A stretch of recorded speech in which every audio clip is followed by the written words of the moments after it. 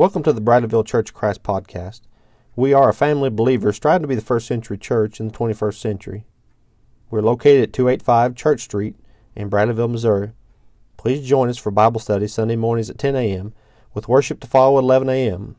Wednesday night Bible studies at 7 p.m. Now, please enjoy our lesson. We're going to continue our discussion about personal evangelism and our focus on Philip, which we started last week, because Philip is...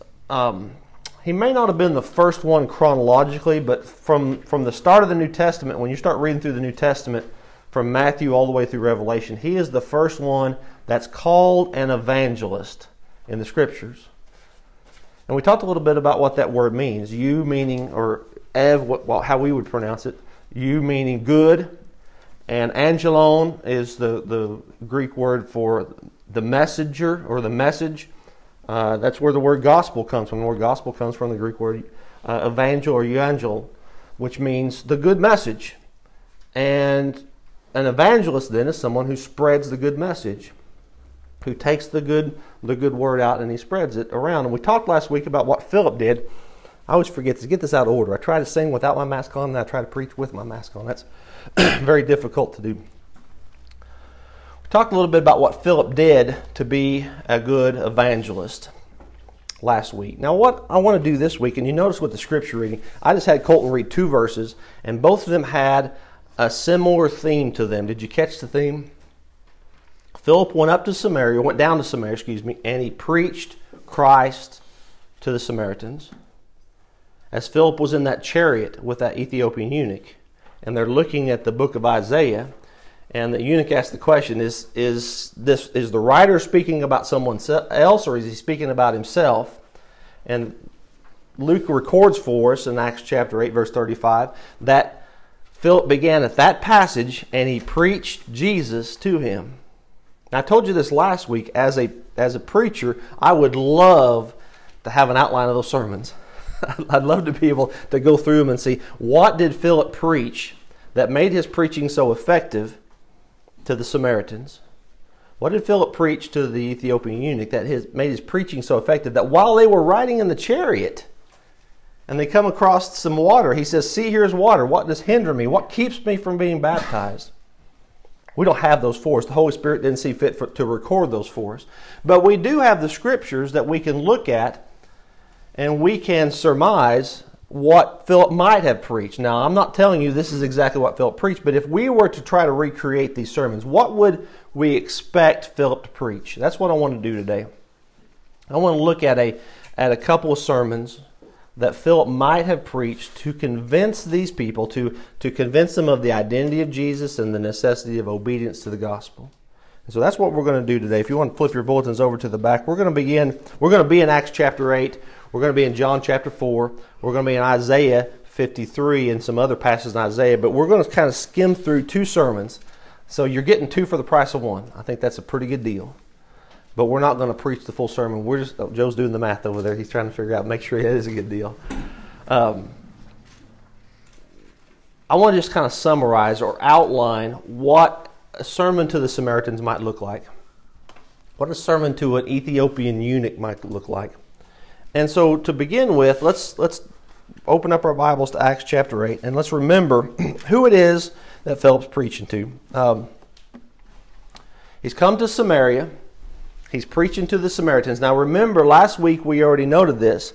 There's a very antagonistic relationship between the Jews and the Samaritans, and it goes back to the ancestors and the fact that they were at one time related to each other, but some mixed blood came into the line, and now the Jews saw the Samaritans as half-breeds. They saw them as essentially dogs.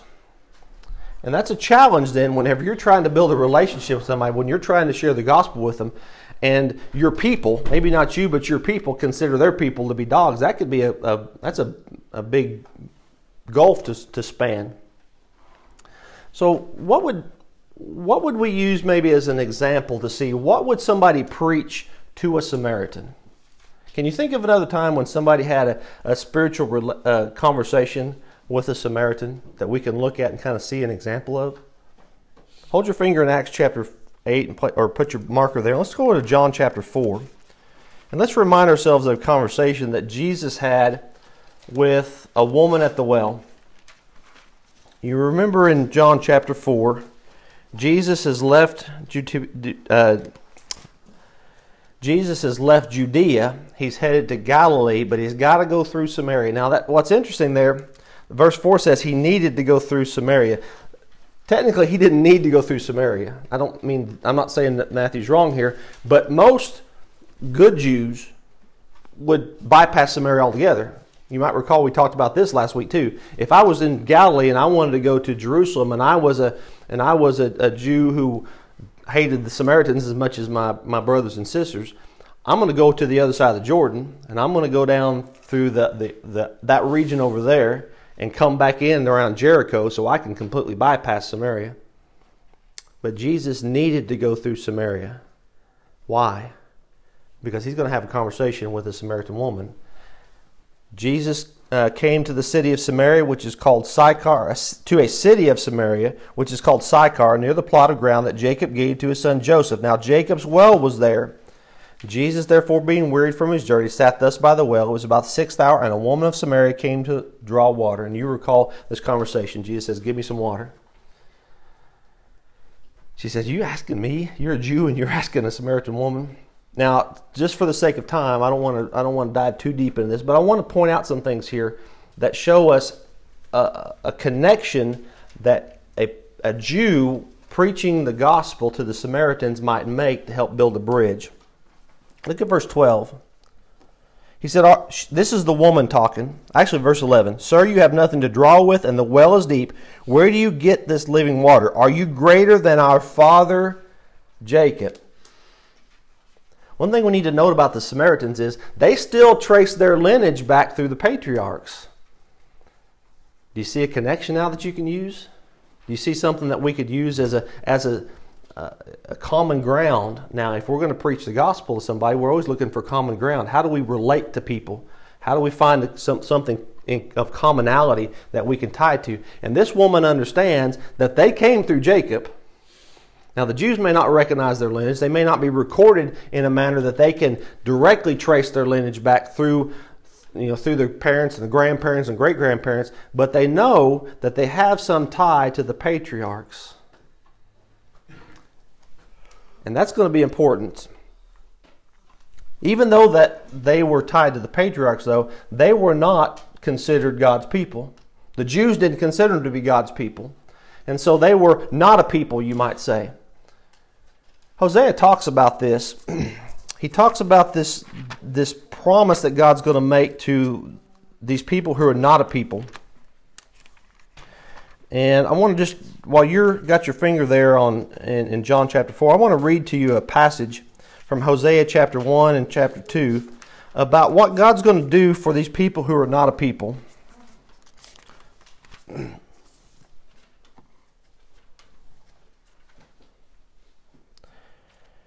Verse 10 of Hosea chapter 1.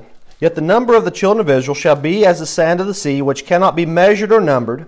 And it shall come to pass in the place where it is said to them, You are not my people, there it shall be said to them, You are sons of the living God." Now you jump on over to 2:23, and he says something similar over about this. He says, Then I shall sow her for myself in the earth, and I will have mercy on her who had not obtained mercy. Then I will say to those who were not my people, You are my people.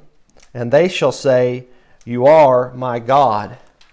So as Philip's preaching to the Samaritans, one of the things he can remind them of is that they have a connection. Now, over time, that connection appears to have been broken. There's worldly distinctions, and we talked about this last week. There's worldly distinctions that man will use to try to segregate people. But God's going to call people who are not His people back to be His children. And the key is those who are willing to search for Him, those who are willing to find Him, those who are willing to be obedient to Him, those who are willing to submit themselves to Him. Isaiah would talk a little bit about this. Now, the reason why we're going back and looking at these Old Testament passages is because, remember, what scripture would they have had then? They wouldn't have Matthew, Mark, Luke, and John to go to. They had the stories, and Philip could relate to the stories of Jesus. But if you wanted to show to the Samaritans that He's going to bring people to Him. He's going to restore those people who were not a people to Him. He's going to build a kingdom, or as Isaiah talks about, He's going to build a house. He's going to establish a mountain. That's going to be important to the Samaritans too. We'll see in just a second. Isaiah chapter 2, verse 1. Keep going too far. I'm talking and not turning pages. Isaiah chapter 2, verse 1. The word that Isaiah the son of Amoz saw concerning Judah and Jerusalem. Now it shall come to pass in the latter days that the mountain of the Lord's house shall be established on the top of the mountains. I want you to remember that, okay? The mountain of the Lord's house, the mountain of the Lord's house shall be established on the top of the mountains, and it shall be exalted above the hills, and all nations shall flow to it. Many people should come and say, "Come and let us go up to the mountain of the Lord, to the house of the Lord to the house of the God of Jacob. He will teach us His ways, and we shall walk in His paths. For out of Zion shall go forth the law, and the word of the Lord from Jerusalem. He shall judge between the nations, and rebuke many people. They shall beat their swords into plowshares, and their spears into pruning hooks. Nation shall not lift up sword against nation, neither shall they learn war anymore." And so one of the things that Philip could show to the Samaritans is that God is building a house. He's building, in this sense, he calls it a mountain. And He's going to establish on the mountaintops. Now, think about the conversation that Jesus had with this Samaritan woman. One of the questions she had was about worship, remember? She said, "Our fathers have taught us, our fathers have demonstrated to us that we worship on this mountain. And you say that we should worship in Jerusalem." Worshiping on mountain, I believe this is Mount Gerizim that it's talking about. Worshiping on that mountain was important to the Samaritans because they weren't allowed to go. They weren't accepted in Jerusalem. And you remember what Jesus said to her? He said, "There's coming a day when you won't worship on this mountain. You're not going to worship in Jerusalem, but you're going to worship God in spirit and in truth. God is spirit, and those who worship Him must worship Him in spirit and truth." And so whenever we see this emphasis on the mountain, that's a connection to the Samaritans, but it's a draw also to the idea that God's going to establish a spiritual kingdom, a kingdom that's not established on a physical mountain, a kingdom that's not going to be established in a physical place where you have to go to, where you have to go around people that aren't hospitable to you.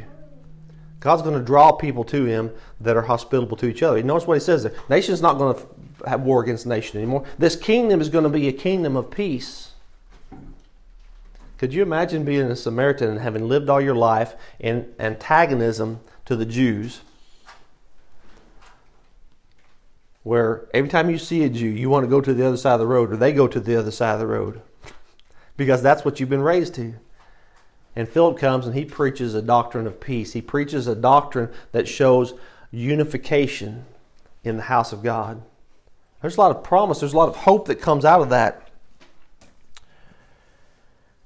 And so from there he could talk about the fact that Jesus came to establish this kingdom. Now remember, they don't have Matthew, Mark, Luke, and John, but Philip does have the teachings of Jesus. He has the doctrine of Christ. And you remember what was essential to the preaching of Christ was the kingdom of God. What was the first thing that we see Jesus preaching that we have recorded for us in Matthew chapter 4? Repent, for the kingdom of heaven is at hand. You go through the Sermon on the Mount, and Jesus again is going to talk about attributes of the kingdom and characteristics of the citizen of the kingdom. And so as Philip preaches the gospel to these Samaritans, he's showing them that there's a kingdom that has been established, that all nations can flow into. Even the dogs of Samaria can flow into this kingdom. And Jesus has established it. Now, one of the connections again that we see between Samaritans and Jews was the fact that the Samaritans were looking for the Messiah as well. You remember in that discussion when Jesus was talking with the woman, He says, "I want you to go and get your husband and bring him here, and we're going to have a conversation." You remember what she says? She says, "Oh, that's not going to work out well. I've had 5 husbands, and the man I'm with now is not my husband." Jesus says, "You're right." You remember what she said to him then? She said, Sir, I perceive you're a prophet. Then they get into the discussion about worship. But you go on down in John chapter 4, and after they've had the discussion about worshiping on the mountain or worshiping at Jerusalem, and Jesus says in verse 24, God is spirit, and those who worship him must worship in spirit and truth. The woman said to him, I know that Messiah is coming, who is called Christ. When he comes, he will tell us all things. Do you notice anything in there that's interesting? The Samaritans were looking for the Messiah. And they were looking for this Messiah to teach them all things. They recognized that this Messiah was coming not just for the Jews, but they was coming for at least the Samaritans. She didn't say there that we're watching for the Messiah so that she can teach the Jews all things. They were looking for the Messiah to come and teach them all things. And so now we've got some connections, right? We've got some connections that we can use to hang spiritual truth on. The Samaritans had a connection through the patriarchs. They had a concept of worshiping on the mountains that could be related to the idea of the kingdom, the mountain of God, the house of God being set up on the mountaintops. They had an idea of worship and that they should worship God. And they were looking for the Messiah. And so as Philip is preaching the gospel here, and he knows that these people are looking for the Messiah, he can go back even to the patriarchs, and he can relate. You remember that promise that God made to Abraham, to our fathers? He could say to him, you remember that seed promise that he made? And in your seed, all the nations of the earth would be blessed. He didn't say, and to your seeds, as Paul would write in Galatians chapter 6. He's not talking about the Jews were going to be a blessing to all mankind. He says, and through your seed. Remember that Messiah that you're looking for? Jesus Christ is that seed promise. He's the fulfillment of the promise that God made to our fathers, to the patriarchs, to Abraham, to Isaac, to Jacob, to David. He's come.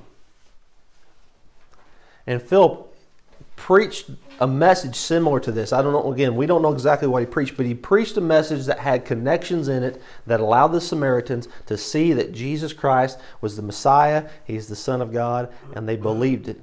And we noted this last week, so we won't spend time going through it because I'm running out of time and I still got one more sermon to give you. They heard it, they believed it, they obeyed it, right? And they were baptized. Philip preached Christ to them and they obeyed it. Now let's go on down to the Ethiopian eunuch. How would you preach the gospel to an Ethiopian eunuch? What would you say to a eunuch from Ethiopia? Now we know something about this Ethiopian that maybe we don't always, we know it, but maybe we don't always attribute it to the preaching of Philip here. Acts chapter 8. Catch what Luke records here. Now an angel of the Lord spoke to Philip, saying, Arise and go toward the south, along the road which goes down from Jerusalem to Gaza. This is desert. So he arose and went, and behold, a man of Ethiopia, a eunuch of great authority under Candace, the queen of the Ethiopians, who had charge of all her treasury, had come to Jerusalem to worship. What do we know about this eunuch? He is a worshiper of God, right? Now, whether he was a proselyte, whether he was born a Jew, we don't know. Whether he was converted to Judaism, we don't know. There were at that time people who were called God-fearing people who worshiped Jehovah, but they weren't true Jews. Whatever this man's religious state was, he had a familiarity with the God of the Bible. We know that because he went to Jerusalem worship. We also know because he's reading a book. He's traveling down the road and he's reading the National Enquirer. Right? He's listening to a podcast. He's got the book of Isaiah, the scroll of Isaiah, and he's reading from the scroll of Isaiah. What's almost teed up here now for Philip? He's got a gospel message ready, almost ready, pre-made right there, right? And not only that, he's not reading over in Isaiah chapter 64. He's not reading back in Isaiah chapter 10. He's reading from Isaiah chapter 53. The scripture doesn't say that because it didn't have chapters and verses, but he's reading from the segment that we would know as the suffering Savior. He says there, the place of the scripture which he read was this: He was led as a sheep to the slaughter, and as a lamb before its shearer is silent, so he opened not his mouth. In his humiliation his justice was taken away. And who will declare his generation? For his life is taken from the earth. The eunuch is reading this, and he's wrestling with this passage. He's trying to figure out, who is he talking about here? This is an amazing person. This person is willing to take my suffering on him. How can he do that? Who's he talking about? Philip comes up and says, do you understand what you're reading? He's, how can I? Let somebody explain it to me. Is he talking about himself, or is he talking about somebody else? And Philip started at that passage, and he preached Jesus to the eunuch. I would love to have heard that sermon. I'd love to have heard that discussion. We don't have it recorded for us, but I want to show you some things that could have been part of that message. Turn over to Isaiah chapter 53 now. We're going to spend the bulk of our time, the rest of our time, in Isaiah. How would you use Isaiah 53 as the launch point to share Jesus with a man who's traveling back from Jerusalem? He's just left Jerusalem, worshiping there, and he's going home. What tends to happen when you leave worship? I don't know about you, but whenever I walk out those doors, I'm rejuvenated, right? I'm probably more focused on things of a spiritual nature than I am the rest of the week. That may be kind of sad to say, but I'll just say it. We're probably more focused on things of a spiritual nature when we leave worship than we would be at the rest of the week. And this man has just left Jerusalem. He's left the center of worship for the Jewish world. And so you could probably speculate here that this man is tuned in to the things of God. He's got a heart that's ready to hear good news. And so Philip takes that scroll, and he's right there in Isaiah chapter 53, and he begins to show the characteristics of this man. Now, we just read the passage. He said he was like a sheep before its shears is silent, so he opened not his mouth. Isaiah just rolls that scroll just a little bit back, and he finds the column that talks about the suffering Savior. He shall grow up before him as a tender plant, and as a root out of dry ground. He has no form or comeliness, and when we see him, there is no beauty that we should desire him. He is despised and rejected by men, a man of sorrows and acquainted with grief. And we hid, as it were, our faces from him. He was despised, and we did not esteem him. The first thing he could tell us, this person is going to be somebody that when man looks at him, they're going to reject him by and large. He doesn't fit the mold of what we're looking for as a person who would be a military leader, a political leader, a religious leader, a person who's going to turn the world on its ear, right? He's despised and rejected. He has no form or comeliness that we would even desire him. He's not a handsome man like Saul. He's not a ruddy man like David that we would want to follow. He's not a person that we would even have any attraction to, and we're going to despise this person. But that's not the end of it. He reads on. Surely he has borne our griefs and carried our sorrows, yet we esteemed him stricken, smitten by God and afflicted. He was wounded for our transgressions. He was bruised for our iniquities. The chastisement for our peace was upon him, and by his stripes we are healed. All we like sheep have gone astray, and we've turned everyone to his own way, and the Lord has laid on him the iniquity of us all. I've got kind of bulletized out there some aspects of this person. He was a suffering servant who was willing to take the punishment for others. I don't know of a person who's leaving a religious service, he's leaving worship, who wouldn't be touched by that message. Can you think of a person who would, after hearing the idea that somebody would suffer for me, would say, yeah, I'm not interested in hearing any more of that story. That doesn't interest me at all. Isaiah here, and Philip through Isaiah, is going to paint a picture of a man who is willing to take on my iniquities. He's willing to take on my transgressions. He's willing to bear them. And he's going to bear them before God. He was smitten by God. He was oppressed and he was afflicted, yet he opened not his mouth. Here's the passage, right, that we just talked about. He was led as a lamb to the slaughter, and as sheep for its shearers is silent, so he opened not his mouth. He was taken from prison and from judgment, and who will declare his generation? For he was cut off from the land of the living. For the transgressions of my people he was stricken, and they made his grave with the wicked, but with the rich at his death, because he had done no violence, nor was any deceit in his mouth. This wasn't a man who deserved these things. He wasn't a criminal. He wasn't a transgressor. He wasn't a malefactor. He was a person who was innocent, but he would suffer for the people. That has to touch the heart of any reasonable person. But who was this person? We can go on down through verses 10 through 12, and we can see that God, it's going to please God to smite him. It's going to please God to put him to death, but it's also going to please God to reward him, because he is going to share the spoils, not just with himself, but with others. Who is this person? Who would be capable of bearing the sins of mankind? Not Isaiah.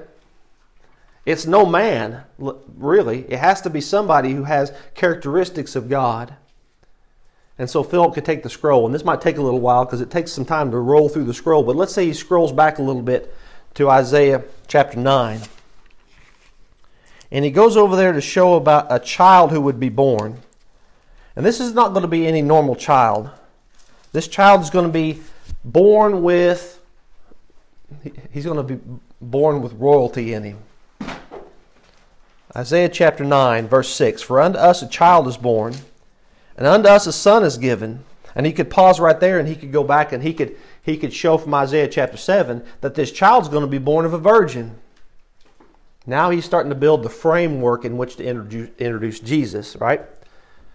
And he can go back and he can talk about the evidence of Jesus, the fact that he was born in Bethlehem, that he was born of a virgin. But he's showing here that this child would be born, and here's the characteristics of the child. And the government will be on his shoulder, and his name will be called Wonderful Counselor, Mighty God. That's the key, right? Man couldn't do this. Man couldn't bear the burden. Man couldn't bear the weight of sin. Man couldn't be the sacrifice that would please God. But God himself could.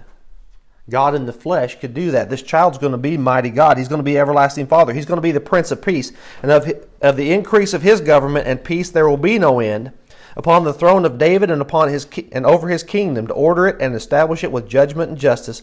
From that time forward, even forward, the zeal of the Lord of hosts will perform this. And so he then shows that there's going to be a person born who's going to have the government, this kingdom, the weight of it's going to be on his shoulders. And there's going to be no end to it. Now he could go back then to Isaiah chapter 2 and he could look at that house, that mountain that would be built on the tops of the mountaintops, and it would emanate from Zion, that the law would go out forth from Zion. We've already looked at that passage. But you see how from one scroll he can take the prophecies and he can preach Christ to a man who's interested in hearing about Jesus.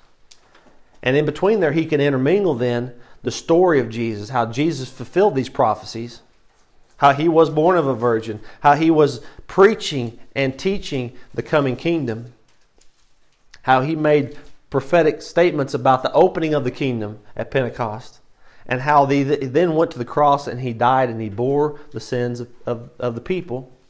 But you know something that's interesting here about this eunuch in particular? When you come from a background of Judaism that teaches that your only way to participate in the covenant of God is through your lineage, right?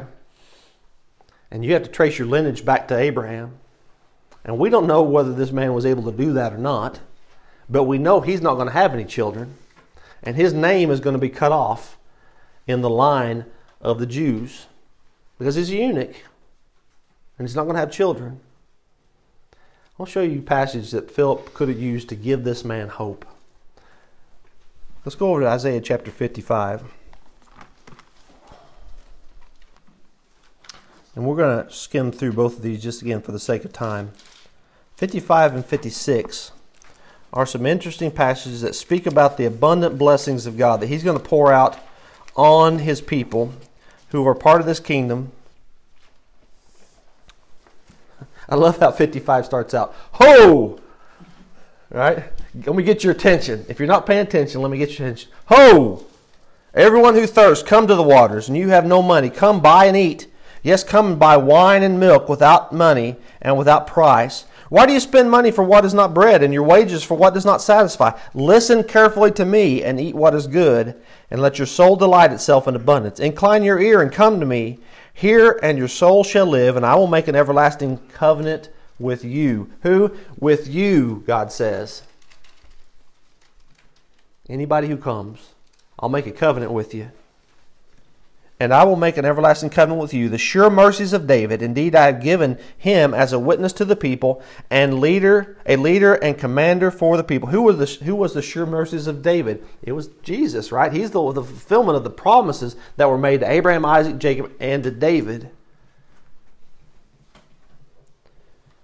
He is a leader and commander of the people. Surely you shall call a nation you do not know, and nations who do not know you shall run to you, because the Lord your God and the Holy One of Israel, because of the Lord your God and the Holy One of Israel, for he has glorified you. Seek the Lord while he may be found. Call upon him while he is near.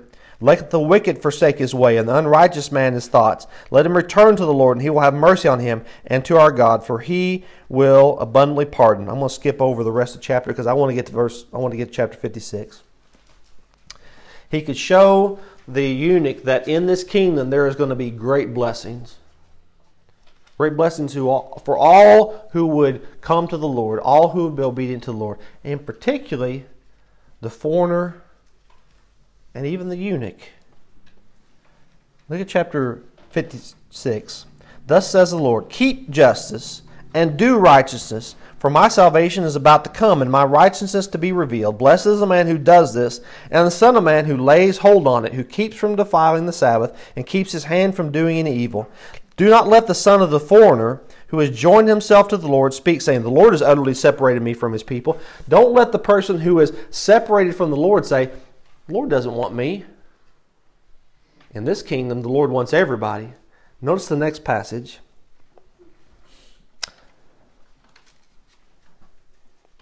Nor let the eunuch say, here I am, a dry tree. What's a dry tree? It's a tree that's not going to bear any fruit, right? The eunuch sees himself as a dry tree, unable to bear fruit for the Lord. And the Lord's going to say this to the eunuch and the foreigner. To the eunuch, thus says the Lord, to the eunuchs who keep my Sabbaths and choose what pleases me and hold fast my covenant, even to them I will give in my house and within my walls a place and a name that is better than that of sons and daughters. I will give them an everlasting name that shall not be cut off. You don't have to worry about whether you're going to have kids, whether you're going to have a descendancy, whether you're going to have anybody to carry your name in Israel, because the Lord's going to give you a better name. He's going to give you an everlasting name. He's going to give you a name that's going to hang on you, and you can be a part of that kingdom. Whatever Philip preached to the Ethiopian eunuch, it was effective. Because as they were traveling down the road, you remember the story, he saw the water and he says, what hinders me? What keeps me from being baptized? Essentially what he's saying is, what keeps me from obeying the gospel?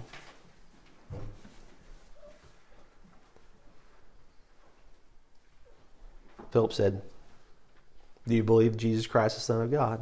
He said, I do, right? That's the summary. That's the Southwest Missouri version of that.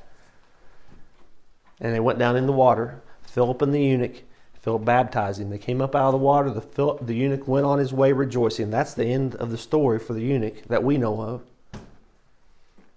But Philip preached a message to him that was effective in bringing him to Christ. It's important for us to think about context. How would we share the gospel with a person? And what would be the context in which we would build the story of Jesus for them? Each person is different, and each person is going to respond differently to the gospel. And so it may seem daunting to think about the fact that we may have to tailor the message to the people. That doesn't mean we're altering the message. Philip didn't go off to some other book to teach Christ. He preached from what he knew and what the eunuch knew. And that's all that we're called to do, is to preach the gospel. Have you obeyed the gospel of Jesus Christ? Jesus, as we saw in Isaiah, he came down to the earth to bear your iniquities before God, to take your sin on his back. And in doing that, he gave you an opportunity then to be a child of God, to be a part of the kingdom, to be a part of that mountain that he would build on the mountaintops, to be a part of the house of God, to have an everlasting name. Have you done that? Have you obeyed the gospel of Jesus Christ? Do you believe Jesus Christ is the Son of God with all your heart? You're willing to turn away from the sin in your life, to confess the name of Jesus, and to be washed in the waters of baptism. If you're willing to obey the gospel, we can help you with that today. Thank you for joining us for another lesson from God's Word. For more information about our church family, please visit our Bradleyville Church of Christ Facebook page. We hope to see you soon. Till then, let your light so shine before men that they may see your good works and glorify your Father in heaven. We hope you have a good day.